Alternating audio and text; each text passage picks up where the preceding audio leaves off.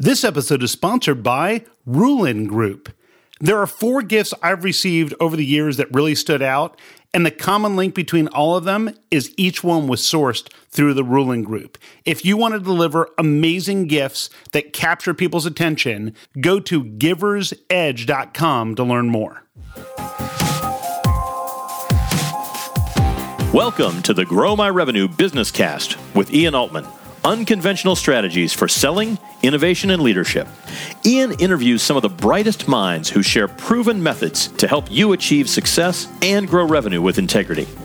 Every episode concludes with a quick recap of actionable steps you can take to deliver tangible, immediate results for your business.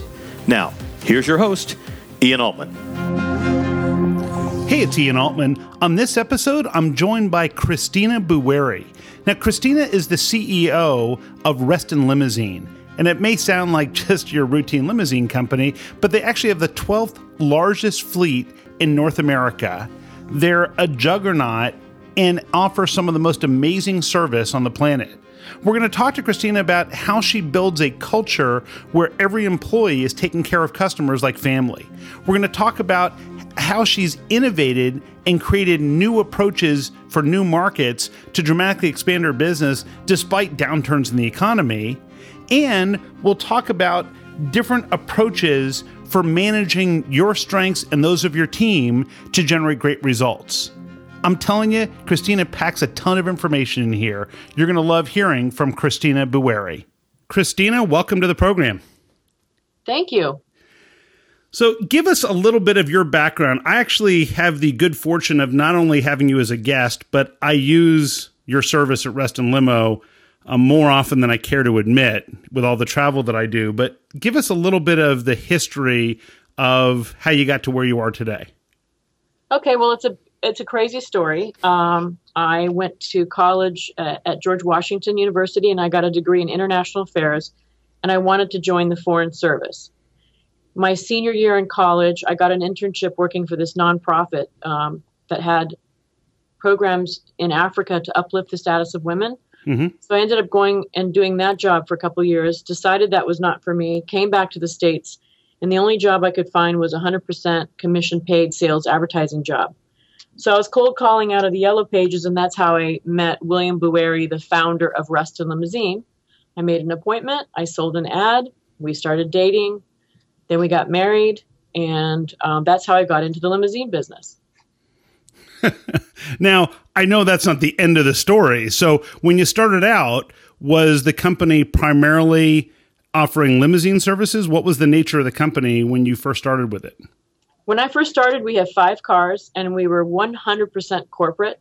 Okay. We did not do weddings. We did not do wine tours. We did not do proms.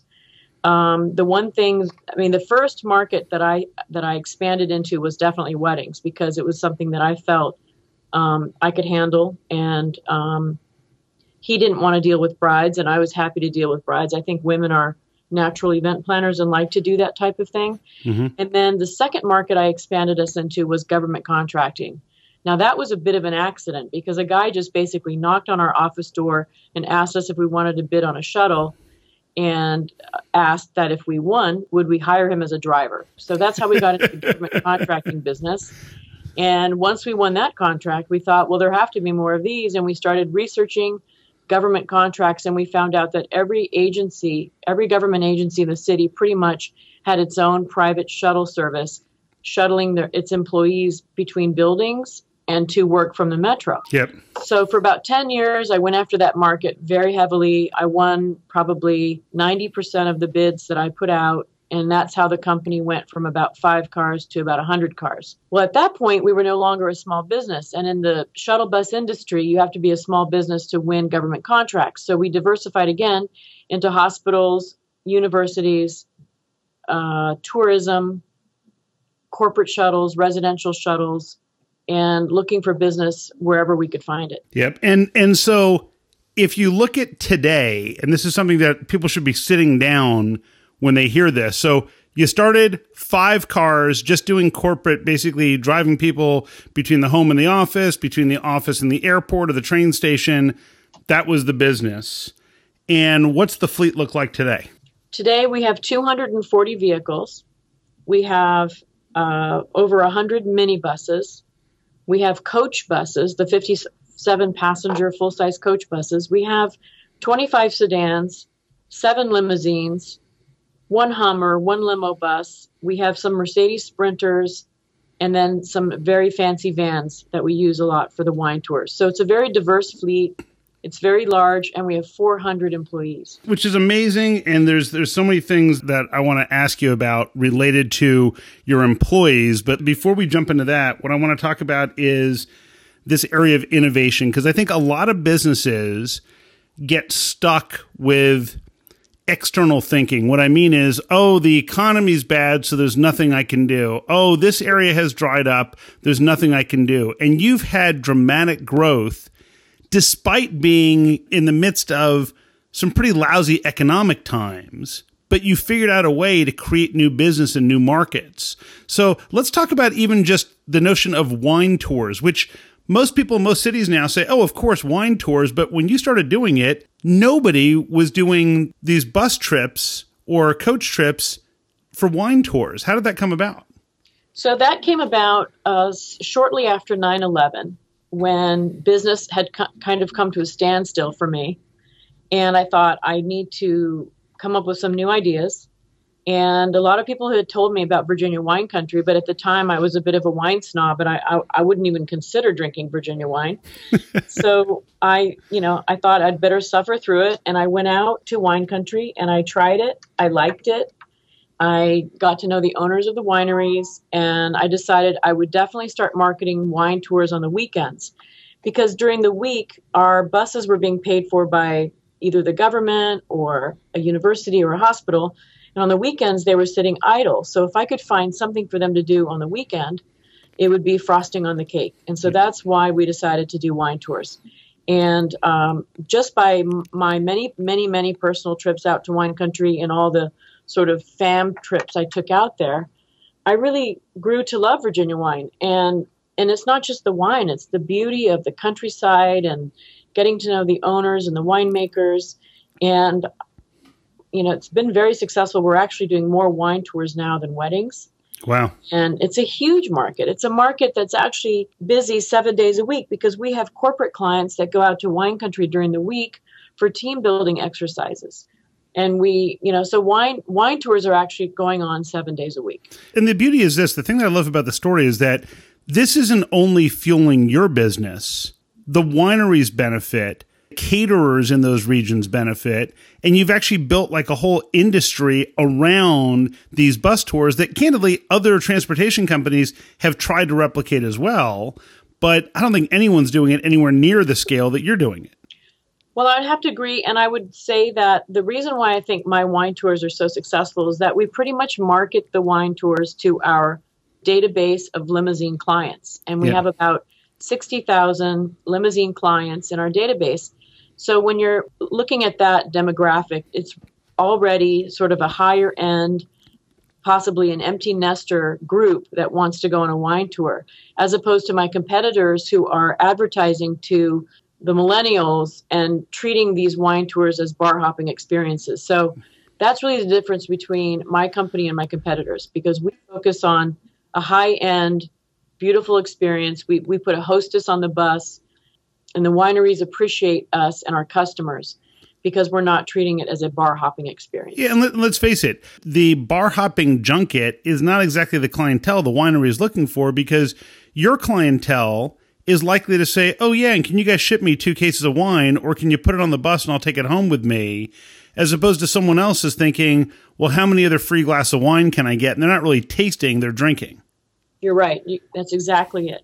Yeah, I remember you telling me this story where, if I recall correctly, the first time you went to check out one of these wineries, the idea was, well, I don't even know if the bus is going to fit down the driveway, and so we're going to visit 5 places. And if I recall correctly, you managed to stay at one place, and you committed, okay, we're not going to drink anywhere, and you met the winemaker, and he said, well, you have to taste something. And 5 hours later, you said, this is going to be a great experience. I guess we should replicate this. Yes, that's exactly right. On our very first trip, we said we weren't going to drink any wine. We were just going to do logistics. And we ended up drinking all the wine and getting very lost and having a wonderful day. Yeah, that's wonderful. Which is all the more reason to have a dedicated driver in these situations rather than somebody else. And I know that for conferences that I've put on, we've used your coach services and tours. And I remember we had people come into town for a conference and we took them on a tour of the monuments. And I mean, it's just the whole experience has been amazing. When we were talking earlier, I commented that every time I get into one of your cars, I know it's one of your drivers.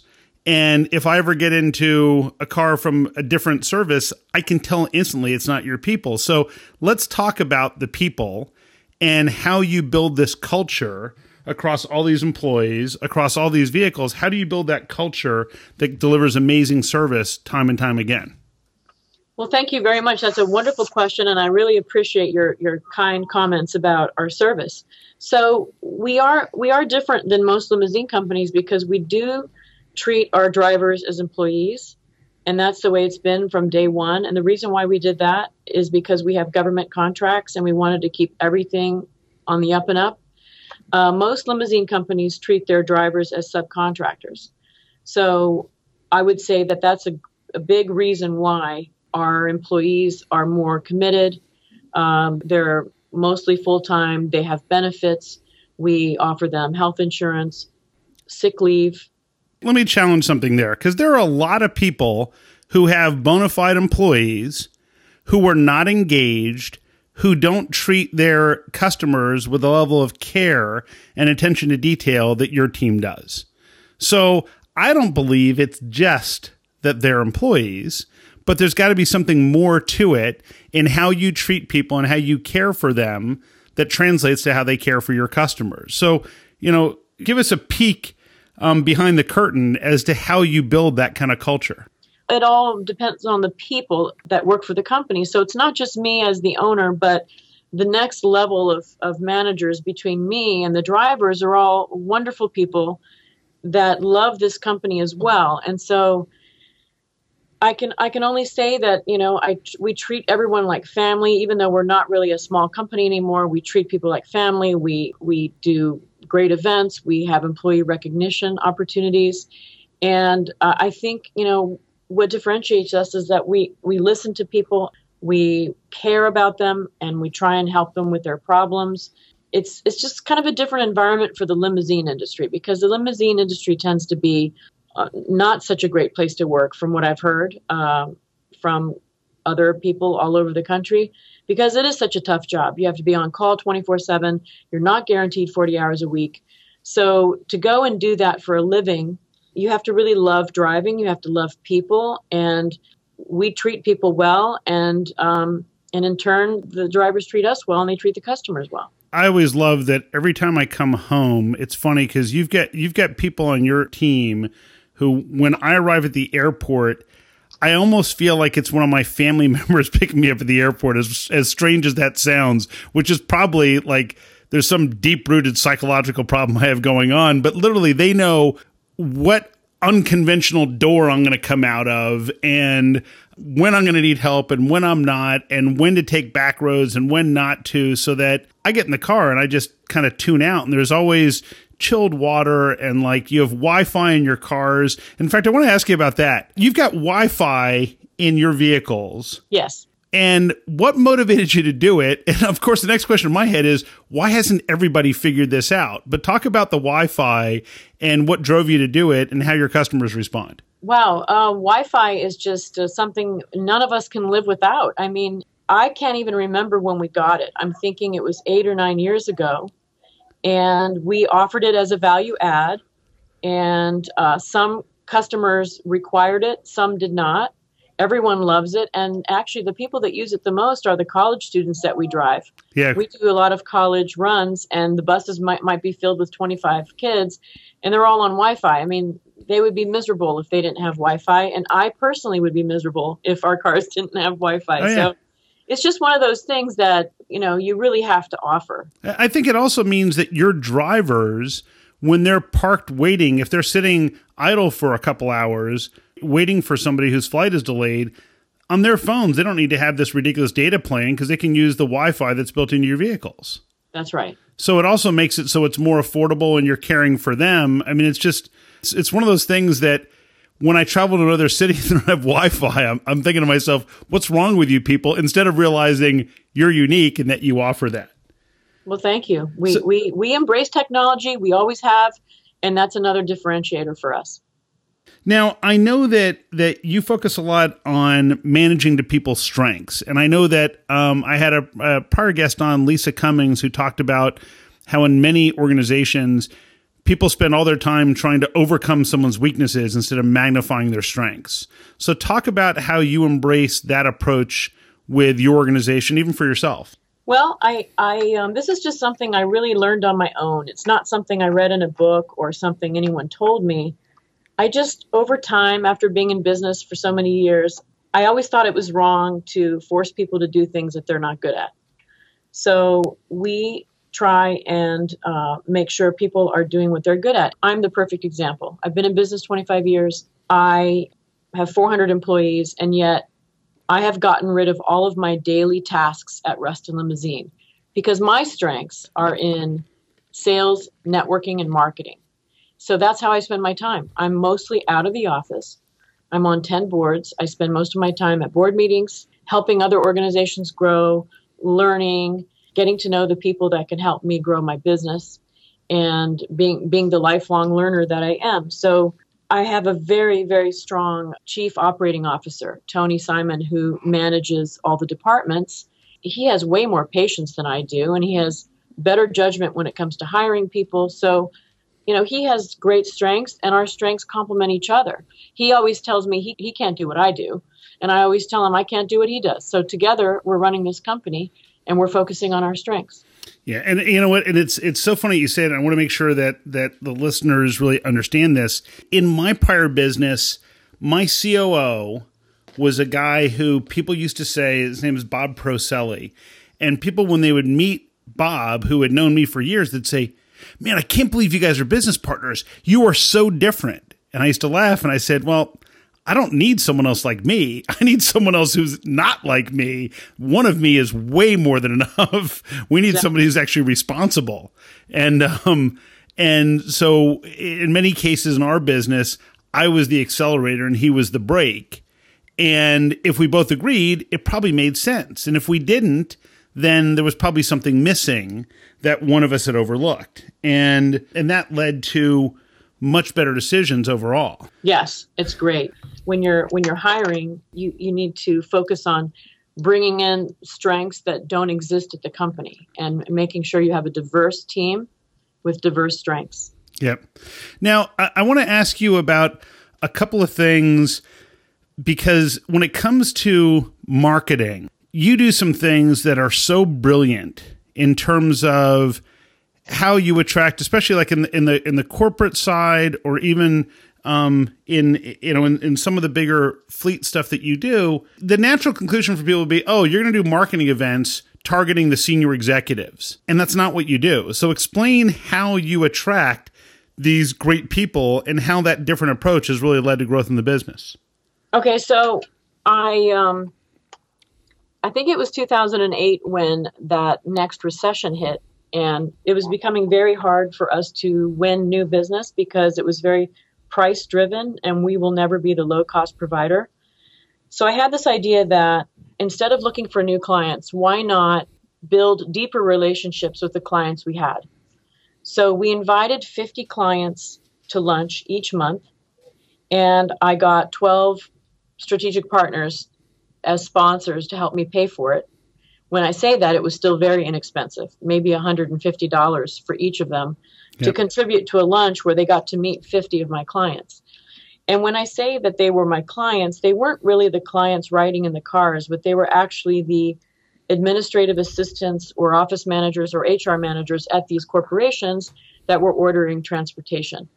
So once a month, we would take 50 clients to lunch.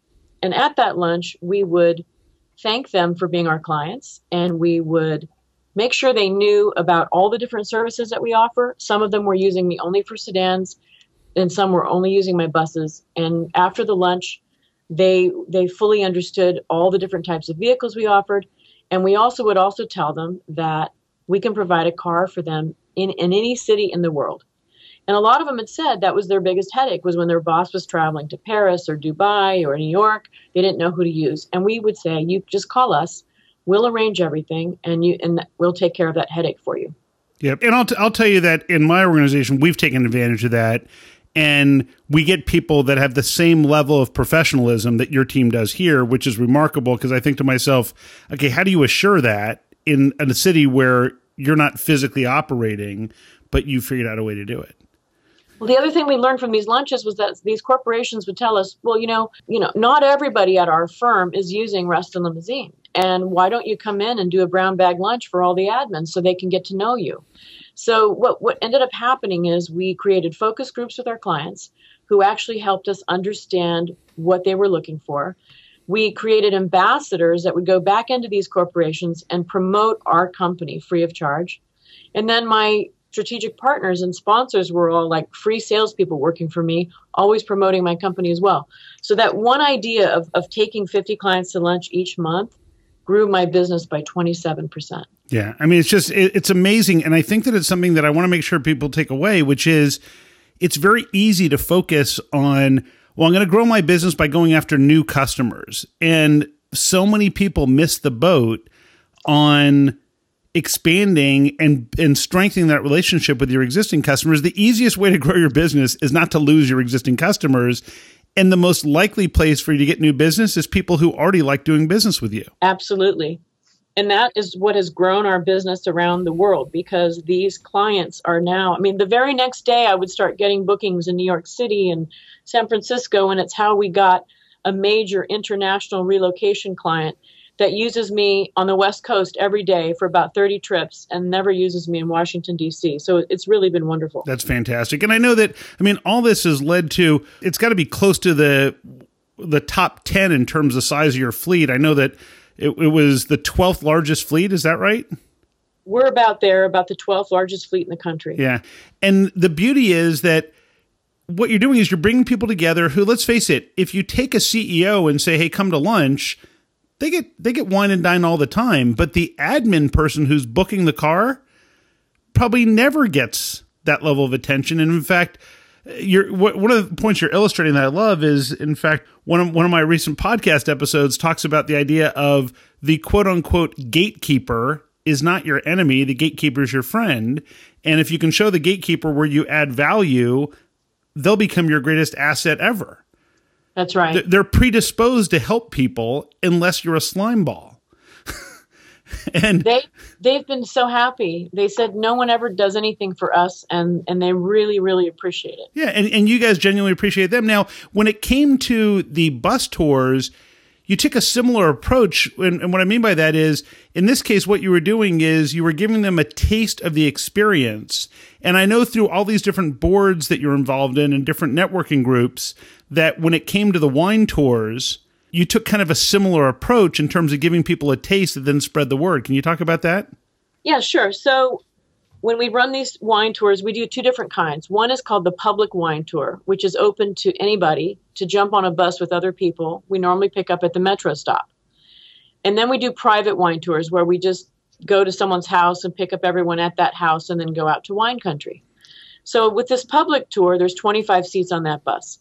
And I give away 2 tickets to the wine tour as a door prize to many, many organizations every single month. And I do that as a way of marketing my wine tour, because if I have a 25-seater bus and 18 people have paid and 7 are on their complimentary, it doesn't really cost me anything extra to give away those seats. And that has been how I marketed that wine tour. And I would have to say it was a bit of a loss leader the first 2 years. But from that moment forward, it just totally took off, and it's very successful. Until today, we still give away public wine tours. We also give away public brew tours. We donate a lot of limousine service to charities to use at galas in their silent auctions to help charities raise money. So that's also another huge initiative that we have. And it's a way to expose our name to the kind of demographics we want, and a great way to give back to the community. It also shows a connection in the community. And if people were wondering, well, how effective is that? I know that you guys were recognized as the #1 wine tour operator in 2015 in Virginia. And there's a lot of people who have tried to replicate what you've done, but being number one is something they can't easily replicate. And, it's just you win award after award. And I think so much of it has to do with your connection to the community, that people really value what you do as a business. What's the biggest lesson that you can share with people that you learned, maybe a struggle or a speed bump you had in your business that other people can learn from?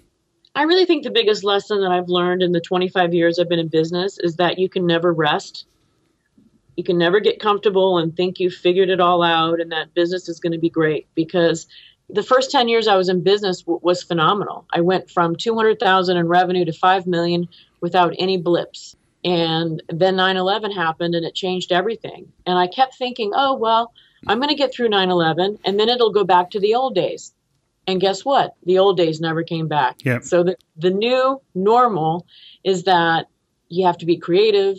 You have to reinvent yourself. You have to be a learner, and you have to always be looking for something new to do for your business, or you will die.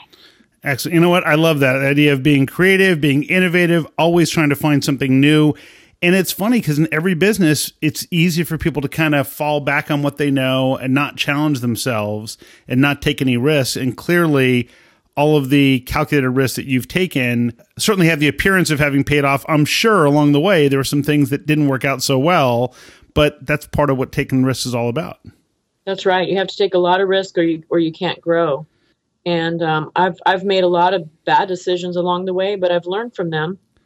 And now I know what works and what doesn't work. You have to try a lot of different things until you find the magic bullet. Well, you know what? Clearly you've done it. And anybody, I was going to say come to the Washington, D.C. area, but really traveling anywhere when they need transportation, I can speak from personal experience that your team provides amazing care. And just so people know, it's not like Christina's company is a sponsor and we don't pay for our services. They're the people that I've been using for years by choice and just realized, wow, Christina's got a great company. I'd love to have her on the show. And so I don't want people to misconstrue it. This isn't a paid-for endorsement. In fact, it's an inverse paid-for endorsement. I happily pay for their services, and I can endorse it. Well, I really appreciate it. And you're a great customer. The drivers love you, too. So we appreciate everything. We appreciate your business. And we appreciate you letting us come on the show today. Absolutely. So, Christina, what's the best way for people to find you and learn more about you and Reston Limo? My website is www.restonlimo.com. And my email is very easy. It's Christina with a K @restonlimo.com. My Twitter handle is Reston Limo. I'm on Facebook. We are on YouTube. We try and do a lot of social media. So I'm sure if you just Google us, you'll find us and you can learn more. And we look forward to hearing from you. Excellent. Christina, well, thanks so much for sharing. We'll have all this detail in the show notes. And I really appreciate you sharing your wisdom with our listeners. Thanks. Thank you so much. Christina just shares some great information. Let me give you a quick 30-second recap of the key information I think you can use to help in your business. First, recognize that when Christina was growing her business, one of the first things she did was she focused on her existing customers and deepening relationships there. She used lunches, focus groups, and had sponsors participate to grow the pie overall and strengthen. If you want to help build your business, the first thing you want to do is not lose your existing customers. Second, she innovated by finding areas instead of focusing on the old status quo and hoping for those days to come back. She figured out ways to get creative and innovative to find new markets and thereby expanded the areas in these wine tours and in other aspects of her business.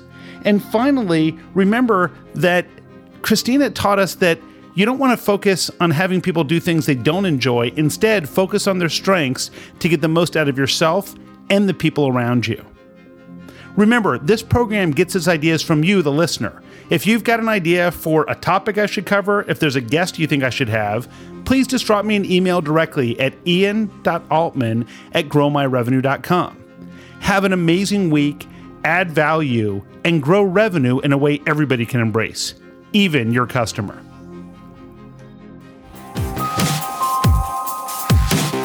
Thank you for joining us each week for the Grow My Revenue Business Cast with Ian Altman. Unconventional strategies for selling, innovation, and leadership. Be sure to subscribe to our program on iTunes or Stitcher. Don't miss Ian's weekly newsletter and be a part of the conversation on growmyrevenue.com and via Twitter at growmyrevenue.